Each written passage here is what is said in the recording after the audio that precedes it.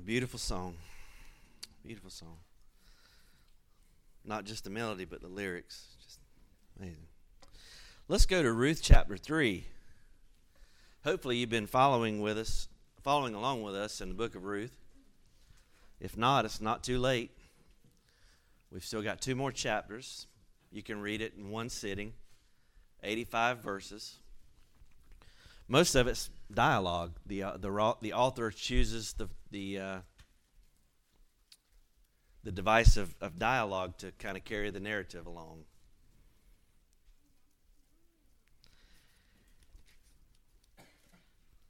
So I'm going to read the first 4 verses of Ruth chapter 3, and then I'm going to pray.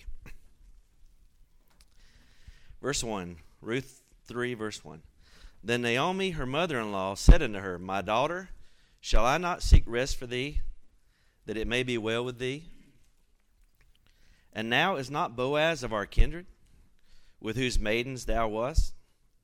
Behold, he winnoweth barley tonight in the threshing floor. Wash thyself, therefore, and anoint thee, and put thy raiment upon thee, and get thee down to the floor. But make not thyself known unto the man, until he shall have done eating and drinking. And it shall be, when he lieth down, that thou shalt mark the place where he shall lie, and thou shalt go in and uncover his feet, and lay thee down, and he will tell thee what thou shalt do.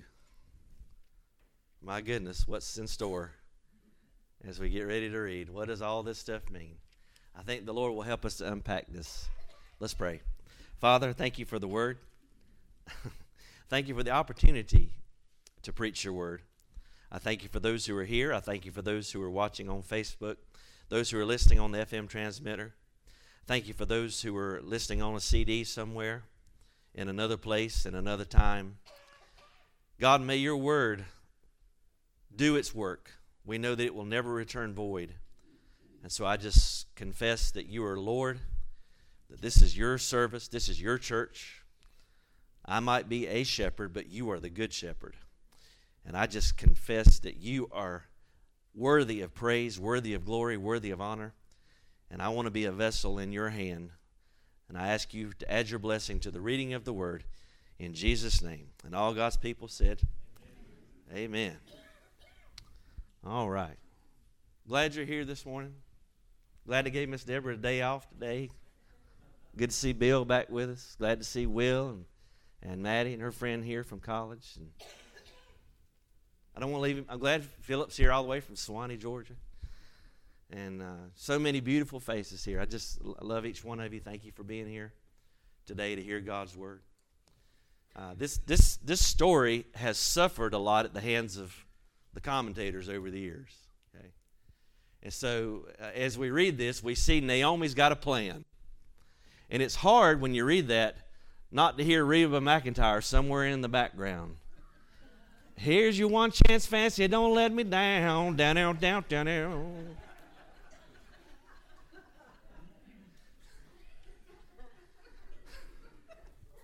I take it y'all have heard that song before. And I'm not sure what Naomi had envisioned here, but this is anything but a sordid affair. And that may disappoint some of you, but this is not the stuff that soap operas are made of. Not at all. It's a godly thing, and we're going to unpack this. And I'm going to show you, I think beyond a shadow of a doubt, that there's nothing unholy that took place in the threshing floor. And also, I want to apologize, and my wife made it abundantly clear to me that I pretty much ruined the story for you last week by telling you what the rabbis think, that Boaz was 80 years old and that Ruth was 40. And just throw all that out the window. I mean, the girls got married young back then. They got married when they were about 15 years old. There was 10 years in Moab. They came back. She's probably, 25, 30 years old. Boaz, he's still vital enough to go back and forth to town, and he's winnowing here in the barley harvest. He's threshing the grain. He's not, drinking Ensure and wearing Depends. I mean, he's getting around. So just forgive me for doing my part to spoil the narrative for you And let's just try to see these wonderful characters here. Naomi is trusting God. Boaz is trusting God. And Ruth is trusting God. And, you know, that's about all we can do. And if you'll do that, you'll never be disappointed. So let's look at the plan. Naomi, her mother-in-law, said unto her, My daughter, shall I not seek rest for thee, that it may be well with thee? I want you to see that a change has taken place in Naomi. She's not bitter anymore. She was bitter in the first chapter, right? She said, don't call me Naomi anymore, which means beautiful or pleasant, but call me what? Mara, which means bitter. And we saw last week that her bitterness had begun to kind of change, and now she's becoming better. And now we see that she's concerned for the welfare of Ruth. Now, Ruth has been concerned for the welfare of Naomi. It's beautiful, beautiful story. But now Naomi is concerned for the welfare of Ruth. And she says, shall I not seek rest for you? Now, the Hebrew expresses this idea that she wants Ruth to have security. She wants her to have a home and presumably a husband. And we know that from verse 2. She says, and now is not Boaz of our kindred, with whose maidens thou wast? Behold, he winnows barley tonight in the threshing floor. So I'm going to have to go through some things, and I apologize for being maybe going through some remedial stuff here, but maybe we're not familiar with some of these customs, like, you know, uncovering feet and threshing floors. By the way, threshing floor is not some enclosed area, okay? And that was kind of a misconception a lot of people have. But first, the first idea here is that Boaz is a kindred. He's a kinsman. Now, the Hebrew word for this is goel, kinsman redeemer. This is a theme throughout the book of Ruth. It is probably the major theme of the book of Ruth, is that there's a kinsman redeemer, and Jesus Christ is that. He is that kinsman redeemer. There was 3 qualifications one had to meet to be a kinsman redeemer. Number 1, he had to be of close kin. Number 2, he had to have the means to pay the price. And number 3, he had to be willing to pay the price. And our Savior was all 3. He is our kinsman redeemer. He became one of us. That's what Christmas is all about. He became one of us. And Bethlehem, the baby in Bethlehem, always anticipates the Savior on the cross at Calvary. He came to die, not just to be a baby in a manger. He's able to pay the price. He's the only one qualified to redeem us, because he's the only one who could offer a sinless sacrifice to the Father. And he was willing. The cross was not a tragedy. It was an accomplishment. He's the Lamb slain from the foundation of the world. Jesus said, my hour had not yet come. He said, no man takes my life from me. I lay it down, and if I lay it down, I have the power to take it up again. Don't get me shouting. But he came willingly. He said, I came in the volume of the book. It's written to me to do thy will. Oh, God. All right. So Boaz is a goel. He's a near kinsman redeemer. You can read about this in Deuteronomy 25, verses 5 through 10. I'm not going to go through that again this week. Maybe next week we'll visit this. But there was a procedure in the law that if a woman had become widowed and she had no children, that the brother of the dead man would raise up seed and preserve the family name, preserve the man's name that had died. And this is the law of the kinsman redeemer. It's also referred to as the levirate marriage, Levirate, levirate. And it comes from the Latin word levir, which means husband's brother or brother-in-law. Okay, but you're not going to be quizzed on that. But what about this idea of the threshing floor here? Now, this was the barley harvest. This was the time when they had gathered in the grain, and presumably, now some of you farmers might know better than I do on this kind of stuff, but I'm told, and I read, that the common procedure to separate the grain from the stalk, they would have an animal, maybe an ox, to tread upon the grain. And then they would go to this place called the threshing floor. And the threshing floor, again, was not an enclosed barn, but it was a place on a hill, a flat place on a hill. And what they would do is they would use a winnowing fork.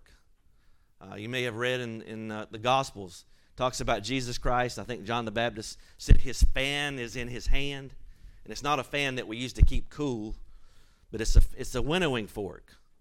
And this is the process here. And what they would do, the breeze would blow. They'd be up on this hill, and the breeze in Israel would blow from afternoon until sundown. And that breeze would blow, and they would take that winnowing fork and throw up the grain in the air and the chaff and would blow away, and the grain would drop down. Okay? And this was a joyous time. And God had commanded the people to rejoice at the time of the threshing, of the barley harvest. God had commanded to rejoice. And I think sometimes we're so far removed from the whole process of how we get food that we're not thankful enough for the farmers. Perhaps you've heard that great little audio clip, God Made a Farmer. And if you haven't, I encourage you to Google it, not right now, but listen to it at your leisure. God made a farmer. Thank God for farmers.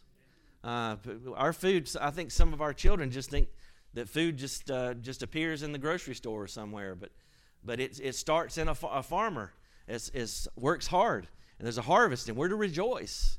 And remember, there's been a time of famine. There's been a time of famine, and now God has visited Bethlehem and given them a harvest, and so it's a joyous time. And so he's winnowing barley. Now, this was important enough. Now, Boaz is a wealthy man, right? We've already read that. He's a rich landowner. But here he is winnowing the barley himself. This was a responsibility that he would not just leave casually in the hands of one of his hired servants. And he's doing this himself. And apparently, Naomi knows that this night that he will be here himself. And so she's got a plan. Now, verse 3, she instructs her to do 3 things. Well, more than that, but 3 I'm going to focus on. Number 1, wash yourself. And water was not in abundant supply, as it, we take it for granted. My well broke on me a few weeks ago, and let me tell you what, when your well stops working, you realize how much you take for granted running water. And I know some of you are on county water, and when the water cuts off, it gets your attention real quick, and you realize how much water you use on a daily basis. But wash yourself, anoint you, or in other words, put perfume on, and put your raiment upon thee. Now, I was joking about, here's your one chance fancy, don't let me down.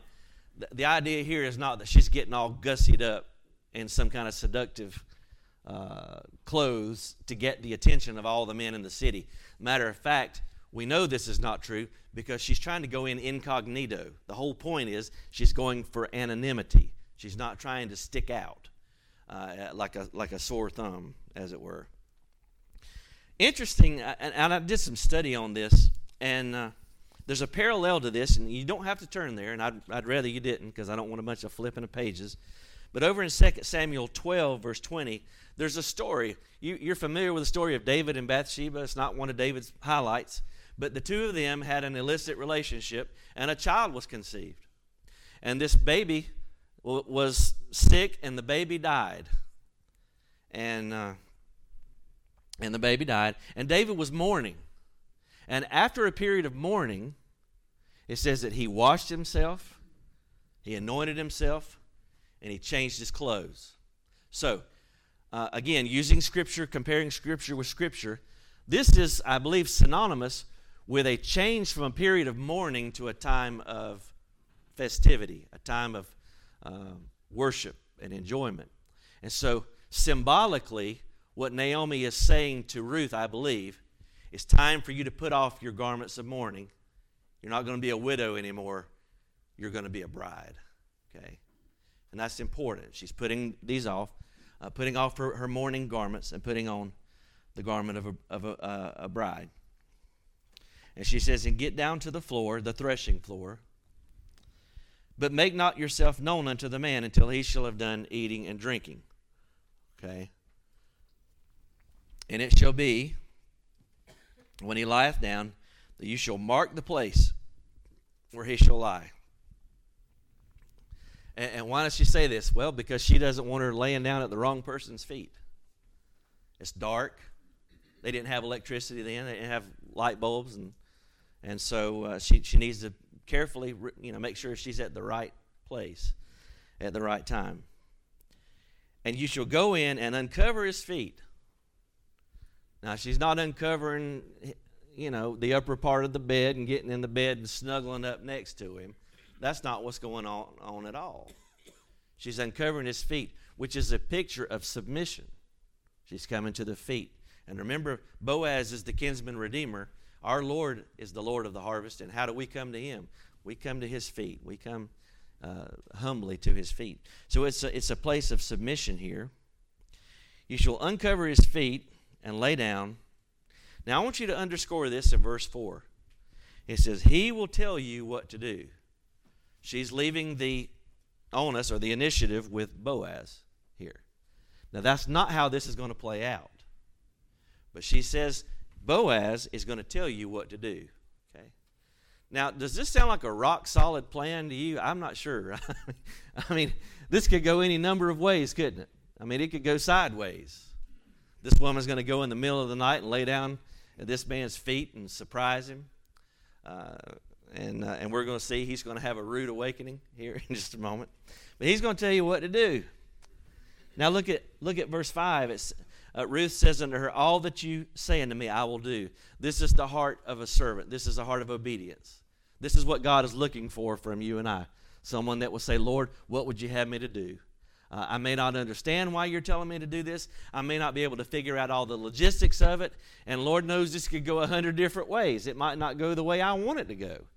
The outcomes are unpredictable. But Lord, whatever you tell me to do, that's what I'm going to do. Okay? And God is He's going to put us in those situations from time to time. And I don't know about you, but I'm not big on surprises. Now, you know, sometimes I am. But when it comes to the big things in life, I don't like surprises. I like to know what I'm getting into. And this could go any number of ways. But she says, whatever you say to me, that's what I'm going to do. And indeed she did in verse 6. It says she went down into the floor and did according to all that her mother-in-law bade her. So far, so good. The plan is going according to the schedule. She set off in the night, and she's put on this garment. And probably this cloak, as we're going to see, it's probably a cloak. It's not her best Sunday dress, okay? It's probably a cloak, something that she can wrap herself up in, and she's just going to kind of blend in. Nobody's going to say, woo, look at, who is that coming to the threshing floor? She's incognito, right? And she's coming here, and she's going to come to Boaz. Now, it says in verse 7, when Boaz had eaten and drunk, his heart was merry. Okay. Do not get the picture here that Boaz is sloppy, drunk, inebriated here. After all, the whole reason he's at the threshing floor is to guard the harvest. He's there to guard it from being stolen. That's why he sleeps. But I left that out when I was talking about the threshing floor. This is why Boaz is sleeping with the heap of grain and not back home in bed. Okay? If he was going to get drunk, he'd just lay in bed, let somebody else watch over the stuff. But he's guarding the grain, okay? So the idea here is not that Boaz is just, 3 sheets in the wind, and that's just not going on at all. But his heart was merry. Why is his heart merry? Well, because he's enjoying the harvest. He's got a good thing going here. God's blessed him, and he's got a crop here, a bumper crop, and it's a time of festivity. And aren't you happy when you got a good meal, got your belly full? Yeah, sure you are. Sure you are. And what happens if you're like me? After you eat and you get still, what happens? Go to sleep. That's going to happen sometime today. I'm a prophet. I'm prophesying that somewhere today, some of you are going to eat and get your belly full and drink your sweet tea or whatever, and you're going to sit down, and sleep is just going to overtake you. You're not going to have to plan for it. You're not going to have to stress about it. You're going to go to sleep, okay? So he went down to lie down at the end of the heap of corn because he's guarding it. And it says she came softly and uncovered his feet and laid her down. Now my daughter and son-in-law are here today, and my baby was crying. You heard him, and she just took him out. But AJ and Abby know what it is to walk softly. When you got a baby in the house, you learn how to walk softly, don't you? You do everything you can, and Grandma, Grandpa, when you got the baby there, you do everything you can to get that baby to sleep, right? And then you just tiptoe out of the room, and then you bump into something on the way, and it's like, Takes forever to get him to sleep, and all it takes is a pin drop to wake him up. And so she's going softly. She's very carefully. She went down softly and uncovered his feet and laid her down. Now, why is she uncovering his feet? Well, at some point in time, that wind is going to blow, and guess what? His feet are going to get cold, and he's going to wake up. And that's the whole point here. She's laying down at his feet. She's uncovered him because there's going to be a conversation that's going to take place under the cover of darkness, but it's not anything sordid at all. And it came to pass at midnight that the man was afraid and turned himself, and behold, a woman lay at his feet. Well, that would scare you too, wouldn't it? Be afraid. The Bible's full of rude awakenings. Adam went to sleep, and he woke up missing a rib, and he had a partner. That's a rude awakening. Jacob got married, got in a tent with his wife, and woke up with a wrong woman. That's a rude awakening, amen? And now Boaz wakes up in the dark, his feet are cold, and whoa, there's a woman here at my feet. That's a rude awakening. How's this thing going to go? Well, God's in control, so it's going to go okay. And he said, who are you? Who are you? Up until now, every time Ruth gets mentioned, she's not just Ruth, she's Ruth the Moabite, the Moabitess. About the only one who's got a rougher time, I guess, is Rahab. Poor thing, she can't catch a break. She's always Rahab the harlot anytime she's mentioned in the Bible. God uses the most unlikely people. That means people just like you and me, ordinary folks, people that have a past. Some of you don't have a past. You were born with a halo on your head. For the rest of us, I'm glad that God gives us second chances and third chances and 100 chances. His mercies are new every day. And I don't deserve to be here preaching the gospel today. I'm here by divine grace, sovereign grace. And I don't take that for granted for a minute, because I know where he brought me from. And I know if I take my eyes off of him, where I could go back to if I start drifting away. We've been studying about that in Hebrews. You need to be here on Wednesday night. We talked about the danger of drifting. Drifting just happens a little bit at the time, and before you know it, you're way out in the deep somewhere, and the current has carried you away. But he said, who are you? And the title of my message today, I've been alliterative for the past 2 weeks. Bitter in Bethlehem, bitterness to betterness. Not today. Today the title of my message is, I am Ruth. And that's what she says. Who are you? She says, I am Ruth. I used to be identified with Moab and all of that stuff. We've talked about that in weeks past.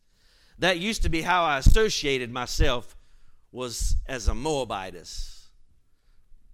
But not tonight.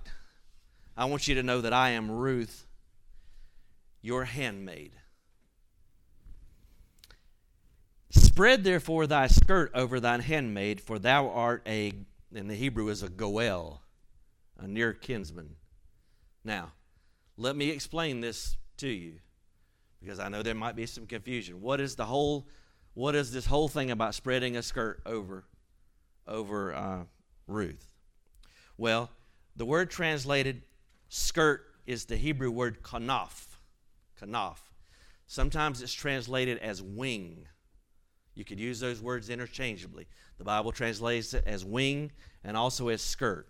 Now in Ezekiel 16 verse 8, God talks about how he covered Israel with his skirt. I'm not going to read that. But in Ezekiel 16, God uses that as a metaphor for taking Israel as his bride. Okay? I want you to look back in Ruth chapter 2, and I want you to notice what Boaz says in verse 12. But look what Boaz says to Ruth. The Lord, Jehovah, recompense thy work, and a full reward be given thee of the Lord God of Israel, under whose wings. This is the same Hebrew word, kanaf. Same word. Translated skirt. Same word. And remember, that was Boaz's prayer for Ruth. Under whose wings you have come to trust. So what is Ruth now saying? She's saying to Boaz, you are about to answer your own prayer. You're about to become the answer to your own prayer. I want you now, just as I've come to trust under the wing of Jehovah. And we still use that in our language today, don't we? We still talk about taking somebody under our wing. That's, what does that mean? It means we're going to watch over them, protect them, help them.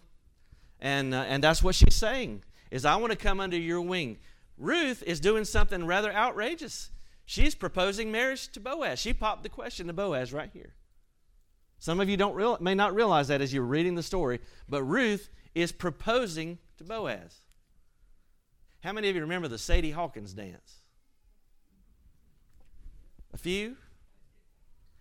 And most of you know it, and you're not raising your hand because you're like, this is an old people joke. I'm not going to do it. I'm not falling for it. And all the young people are like, what? Sadie, what? The Sadie Hawkins dance, it reversed the normal protocol of things. Because in the Sadie Hawkins dance, did I say that right? Sadie Hawkins? You all right? Like I'm talking, Babylonian or something.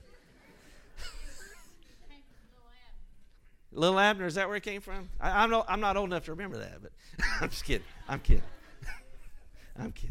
But in that, the girl asked the boy out to the dance. Instead of the boy asking the girl asked the boy. That's what happens here, is the girl's asking the boy. And she says, spread your skirt over your handmaid, for you are a near kinsman. She's put off the garments of mourning. She's anointed herself like a bride. She's put on the garment, the mantle. And Boaz understands exactly what she's saying. And I know that because I can read his words here in verse 10. He says, blessed be thou of the Lord. There's nothing sort of going on here. He's praising Jehovah. It's a worship time. He said, blessed be you of the Lord, my daughter. And again, we see the age difference here. He says, for you have shown more kindness. There's that Hebrew word chesed that we keep coming across. This is the third time it's used in the book of Ruth, probably the last time if my calculations are correct. Kindness. You've shown more kindness in the latter end than at the beginning. Well, what was the kindness at the beginning? It was the kindness that she had shown to her mother-in-law, Naomi, that he spoke about earlier. Now her kindness is being repaid. And I would suggest to you that if you would be a person of loving kindness and tender mercy, then you will not go unpaid either. It will come back to you. Given it shall be given unto you. Pressed down, shaken together, and running over shall it be given unto you. Now, how is the kindness being shown here at the last, Boaz says? Because she did not follow the young men, whether poor or rich. Well, what does that tell us? Well, it tells us that Boaz acknowledges that Ruth could have had any man she wanted. She could have had a young guy. She had made a righteous choice. This whole thing is a righteous choice. The whole thing is. It's a virtuous, righteous thing. Nothing sordid about it at all. And if you're Boaz, maybe he thought, I don't have a chance with this young girl. Because we wonder, why has Boaz not pursued her until now? Well, maybe number one, he thought that he didn't have a chance with her. Maybe he thought he wasn't in the running. Hey, don't ever underestimate what God can do in your life. Some of you may think, we have singles here. We have widows and widowers. And some of you may think, what, would anybody ever want to be with me? Why would they want to be with me? Well, I could give you 100 reasons. If you ever get discouraged, I'll tell you all the good things that I know about you and encourage you. And God knows things that I don't know about you. And you don't have to settle. Listen to me. Don't ever settle in a relationship. Young people, please listen to me. Don't settle in a relationship, because God has a Boaz for every Ruth, and he has a Ruth for every Boaz. He has a godly person for you. Don't settle. Don't. There's no such thing as evangelistic or missionary dating. Oh, I'll start dating this guy that don't believe, and I'll make him a believer. No, that's not how it works. He's going to drag you down and make your life miserable. Guys, don't date the one girl and say, well, she's not a believer, or she's kind of a half-hearted believer, but I know that if we start dating, I'll get her to church and she'll start living right. Nope. That's not how it works. You don't believe it? Ask Solomon. He was supposedly the smartest guy that ever lived, but he started marrying all these women that didn't love the Lord, and guess what? He's bound himself down to false gods. If it could happen to Solomon, it could happen to you or me. He said, you've shown more kindness. And I think maybe, just maybe, and I'm just putting my little 2 cents worth here, but I think secretly Boaz is going, yes! Yes! I still got it! At least that's what I'd be doing. Yeah. I'd be walking around like the Boogie Woogie Man coming on Mid-Atlantic Championship Wrestling. Ooh, ah, ooh, ah, ooh, okay. That's back when wrestling was real. Jimmy Valiant. Remember him? Yes, sir. Ric Flair. Put you in the figure 4. All right, keep going, Henry. Don't get silly here. And now, my daughter, fear not. Notice Boaz understands what she's asking here. He doesn't say, honey, why don't you just climb up on in here with me? He understands the gravity of what she's asking. She's asking for a marriage proposal. Fear not, I will do to you all that you require. Now notice at the end of verse 11. Please notice this. For all the city of my people doth know that you're a virtuous woman. You're not somebody that's just out to seduce an old man. You're not somebody looking for a one-night stand. Now the word virtuous here is also translated of Boaz. He was, in chapter 1, Boaz is called a mighty man of wealth in the Hebrew, but the word is also translated virtue. So here you have a virtuous man and a virtuous woman. Interestingly enough, I know you don't care about this stuff, but I just want to tell you anyway. In the Hebrew Bible, in the Tanakh, their Bible is organized differently than ours is. In our Bible, Ruth appears as an appendix to what? The book of Judges. It's in between Judges and Samuel.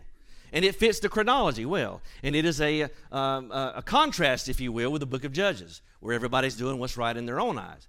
But in the Hebrew Bible, in the Tanakh, Ruth comes immediately after Proverbs.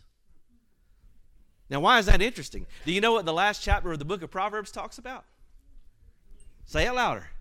A virtuous woman. Yes, indeed. Is it any wonder that when the Bible speaks of a virtuous woman, Ruth is the embodiment of all of those attributes?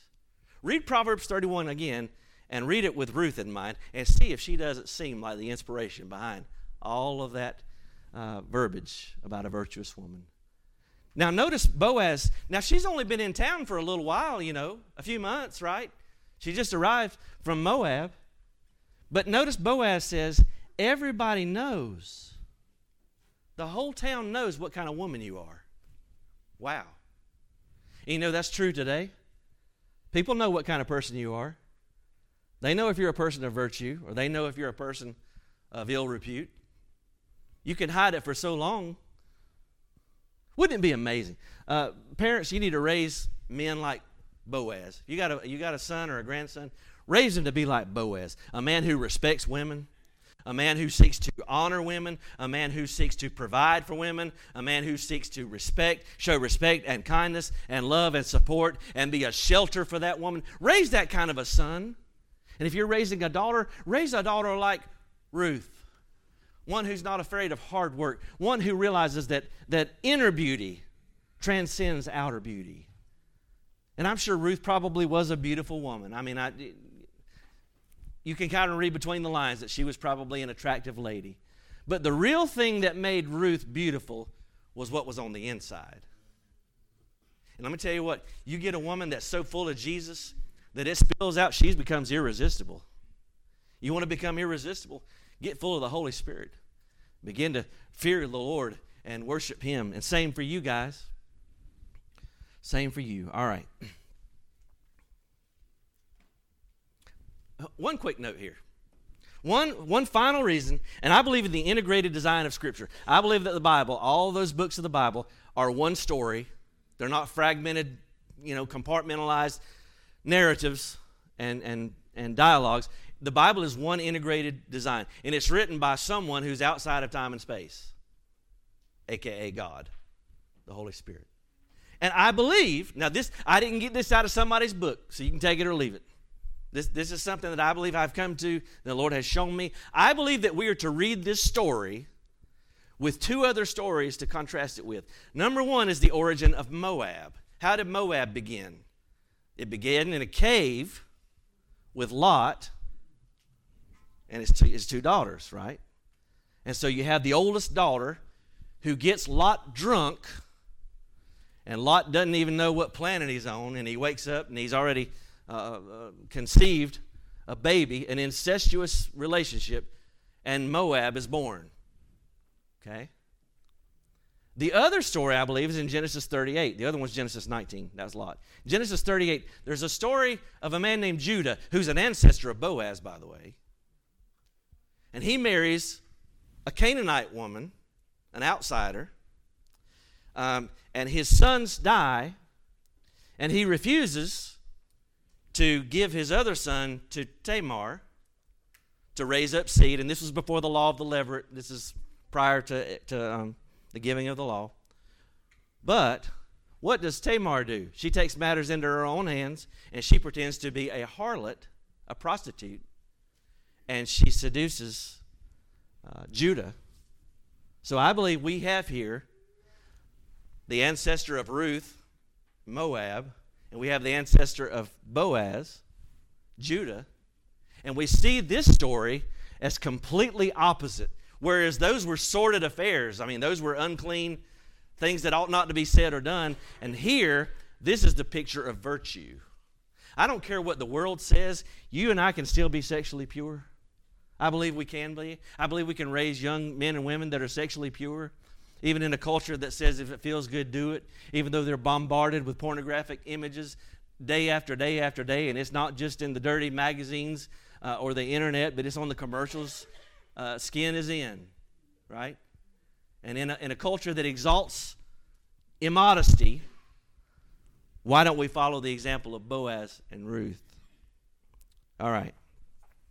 Verse 12.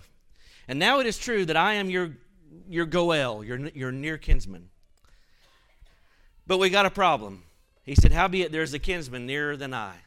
Every great love story has a conflict, right? Every movie that you watch, boy meets girl and they love each other, but then somewhere along the way, boy loses girl, and then boy gets girl back. That's the making of a great romance, right? Is there's a conflict. So we've got a problem. But how many of you know there's no problem too big for God to solve? And when God's in it, you ain't got to worry about it because it's going to work out. Some of us need to quit stressing. I'm going to get there. I'm going to get there before we're done. There is a problem, though. There's a kinsman near. There's a Goel who's nearer than me. And you're going to love how that plays out next week, Lord willing. You're just going to love it. Verse 13, tarry this night, and it shall be in the morning, that if he will perform unto thee the part of a kinsman well. You notice Boaz didn't say, let me pray about this. He didn't say, I need some time to think about it. He said, we're going to take care of this tomorrow. He said, if you'll do the part of the kinsman, well. But if he will not do the part of the kinsman to you, then will I do the part of a kinsman to thee. And he says, as the Lord liveth, lie down until the morning. So he wants her to realize the severity and the sincerity of his words by basically taking an oath in the name of the Lord Jehovah. Verse 14, notice where she stayed all night long. Not snuggled up next to him. Not doing anything immoral, but where did she stay? She stayed at his feet until the morning. And he's been out working all day. They probably didn't smell that great either. They didn't have odor eaters back in that day. I'm reading into the text. I'm sorry. I just wanted to, get you thinking about all these things. These are real people. These are real life scenarios. And here she is laying at his feet until the morning. And she rose up before one another, before one could know another. And he said, let it not be known that a woman came into the floor. Most commentators believe that this is a prayer. He's not giving Ruth instructions here. He's saying, God, please don't let this go sideways. Why is that? Well, it's because gossipers are usually not concerned with facts, are they? They love breaking news. Did you see that Ruth's car was parked outside of Boaz's house all night? It was there last night, and when I drove by this morning, it was still there. You know, human nature is no different, is it? No different. And I could go through a million scenarios now and just get all funny, and I'm not going to because we're running short on our time this morning. But he said, Lord, let it not be known that a woman came into the floor. He's concerned about her reputation. He's concerned about it. He's also concerned about his reputation. Integrity. Integrity, you know, your reputation, maybe I should say it this way. Your reputation is what people think you are. But your character is who you really are. It's when nobody's looking. These two have won the battle when nobody was looking except Jehovah. All right. Here's the good stuff. And he said, bring the veil that you have upon you and hold it. And when she held it, he measured how many? Interesting. Not 7, not 5, not 3. He measured 6 measures of barley, and he laid it on her, presumably on her head. That's how she would have carried the grain. He lays it on her, and she went into the city. All right. So picture now, he's measured out 6 measures of grain.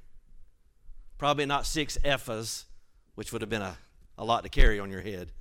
Probably 6 seahs. Put it on her head, and she's carrying this back to town. All the while hoping nobody saw her, trying to, maintain her anonymity.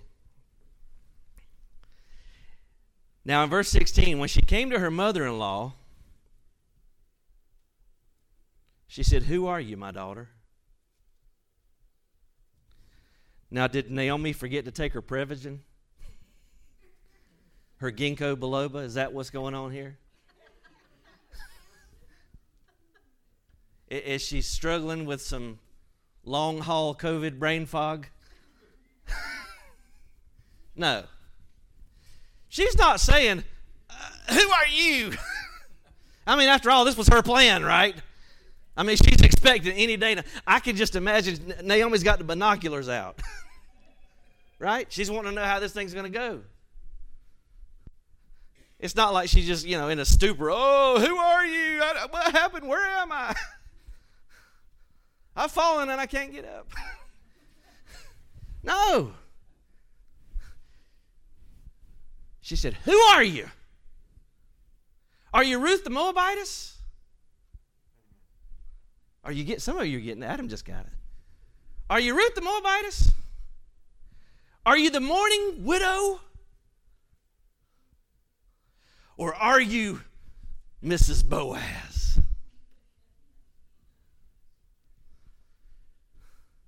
And I believe she would say, I am Ruth. I'm Ruth. And she told her all that the man had done to her. Now in verse 17, we are let in on a little clue that we were not privy to before.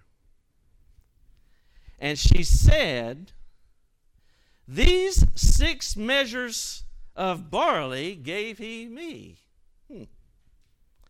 For he said to me, go not empty into your mother-in-law.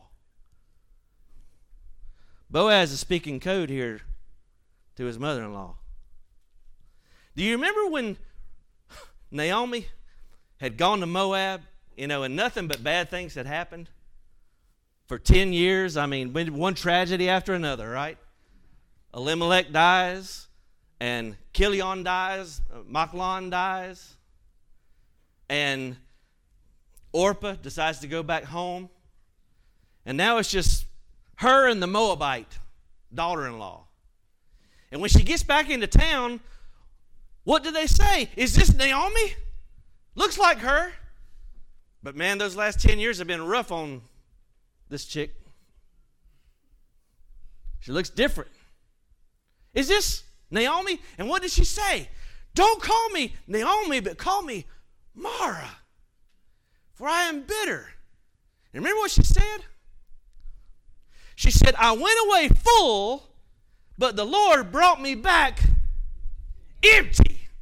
And what did Boaz say as he was placing the 6 measures of barley upon Ruth? He said, don't go back empty into your mother-in-law. See, even though he and Naomi have had no dialogue heretofore, it's just been him and Ruth. But he sends a message to her, and he says, Naomi, things are about to change. Notice her response. She gets it.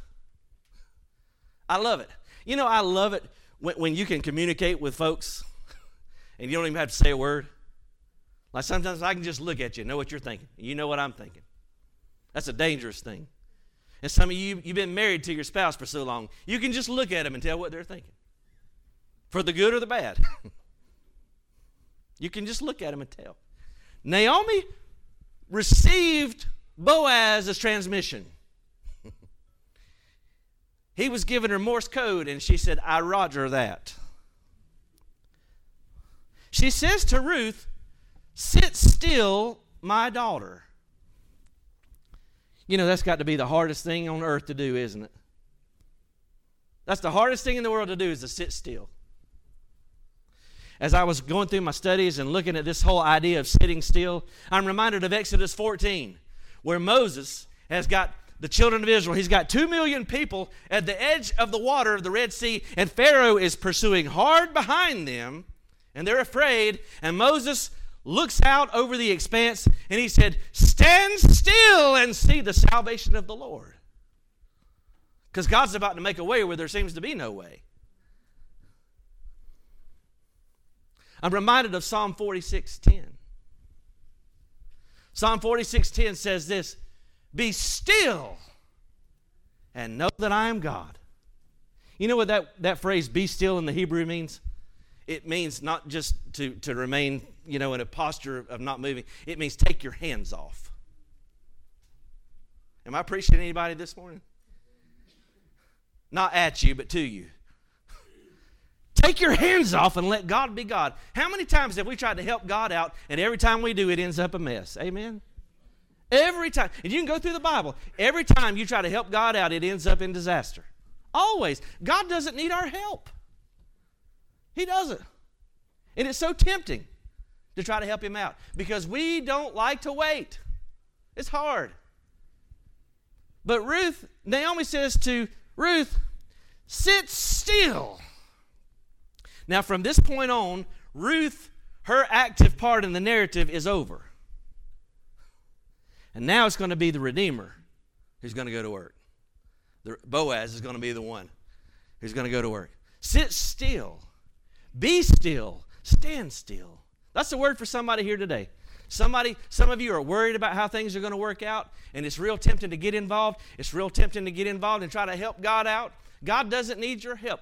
God created the earth in 6 days, and he rested on the 7th, which brings me to my next point and my final point. Sit still, my daughter, until you know how the matter will fall.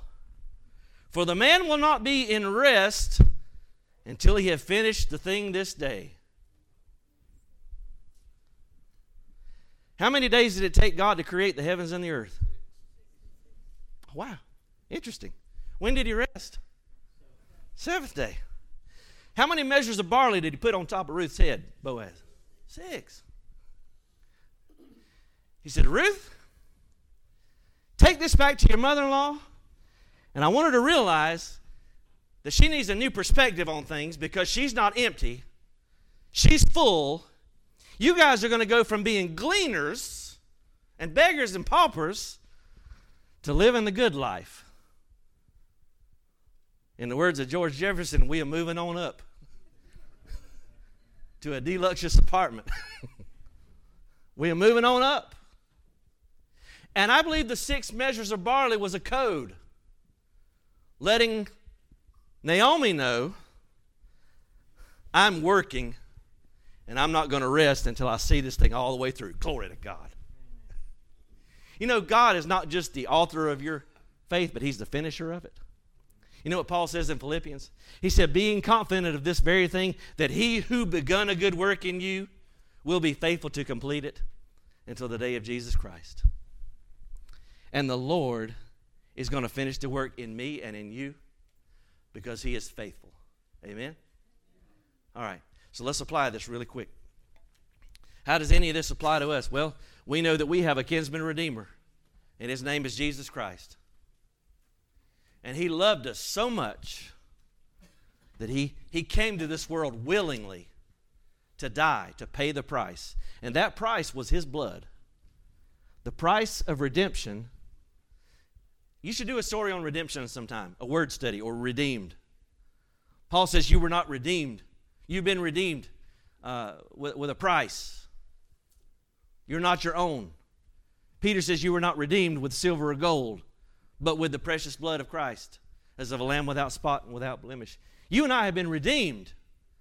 The price of redemption has been paid, but it must be appropriated. And how do we appropriate it? Well, the same way Ruth did.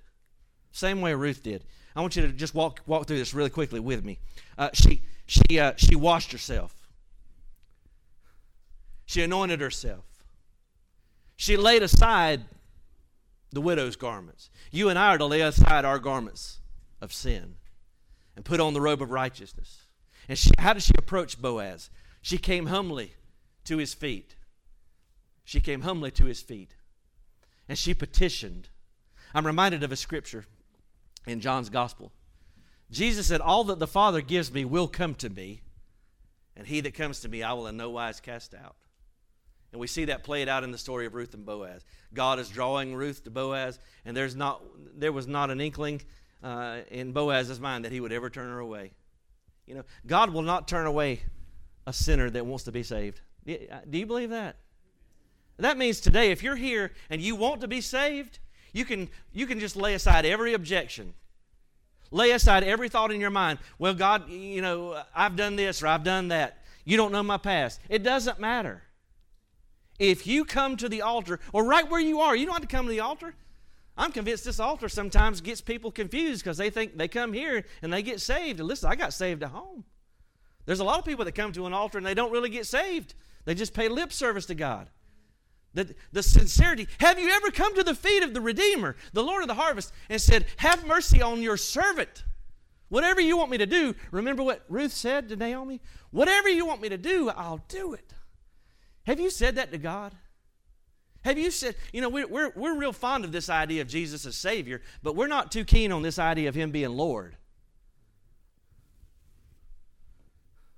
Have you come to Him and say, Lord, I'm not just giving you my Sunday morning. I'm not just giving you a little bit of my time. I'm not just giving you a little bit of my finances, but God, you have the whole thing. Brother Lynn sings a song about the rooms. There's rooms that we have in this house of ours. We've all got that one room we don't want anybody to see, right? We've got that room that we like to keep secret. We like to hide. And the rooms of our heart are the same way. We have things we don't want God to... Listen, God already knows. And He says, if you come to me, all of you who are weary and heavy laden, I will give you rest. But there may be somebody here this morning, and you've just kind of given up hope that things will ever get better. I believe Naomi was in that spot just a few chapters ago.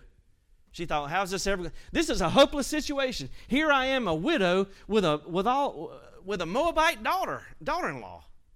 I mean, that's a double whammy.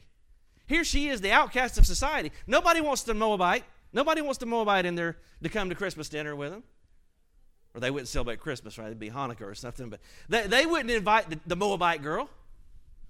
She's in a hopeless situation. Her and Ruth both are. But they found in their desperation that when they cried unto the Lord, God would answer their prayer. And if you're in that position this morning, if you're wondering if there's any hope for you to have a better day, I want to give you hope today. We talk a lot about the Trinity. And when I say the Trinity, Paul says these three remain: faith, hope, and love. We preach a lot about faith. We preach a lot about love. But what about hope? Hope is a powerful, powerful force in this world. And God has ordained it. I want to give you hope today. If you lost hope, I want to give you hope that your tomorrows are better than your yesterdays. If you're a believer in Jesus Christ, the best is yet to come. That's the truth. If you are a believer in Jesus, your worst days are behind you. I don't care what happens to you in the here and now. Your worst is behind you, and the best is yet to come.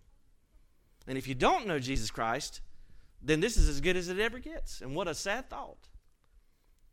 Would you stand? And I see the song queued up here, and I want you to obey it just as you are. Don't try to get yourself cleaned up.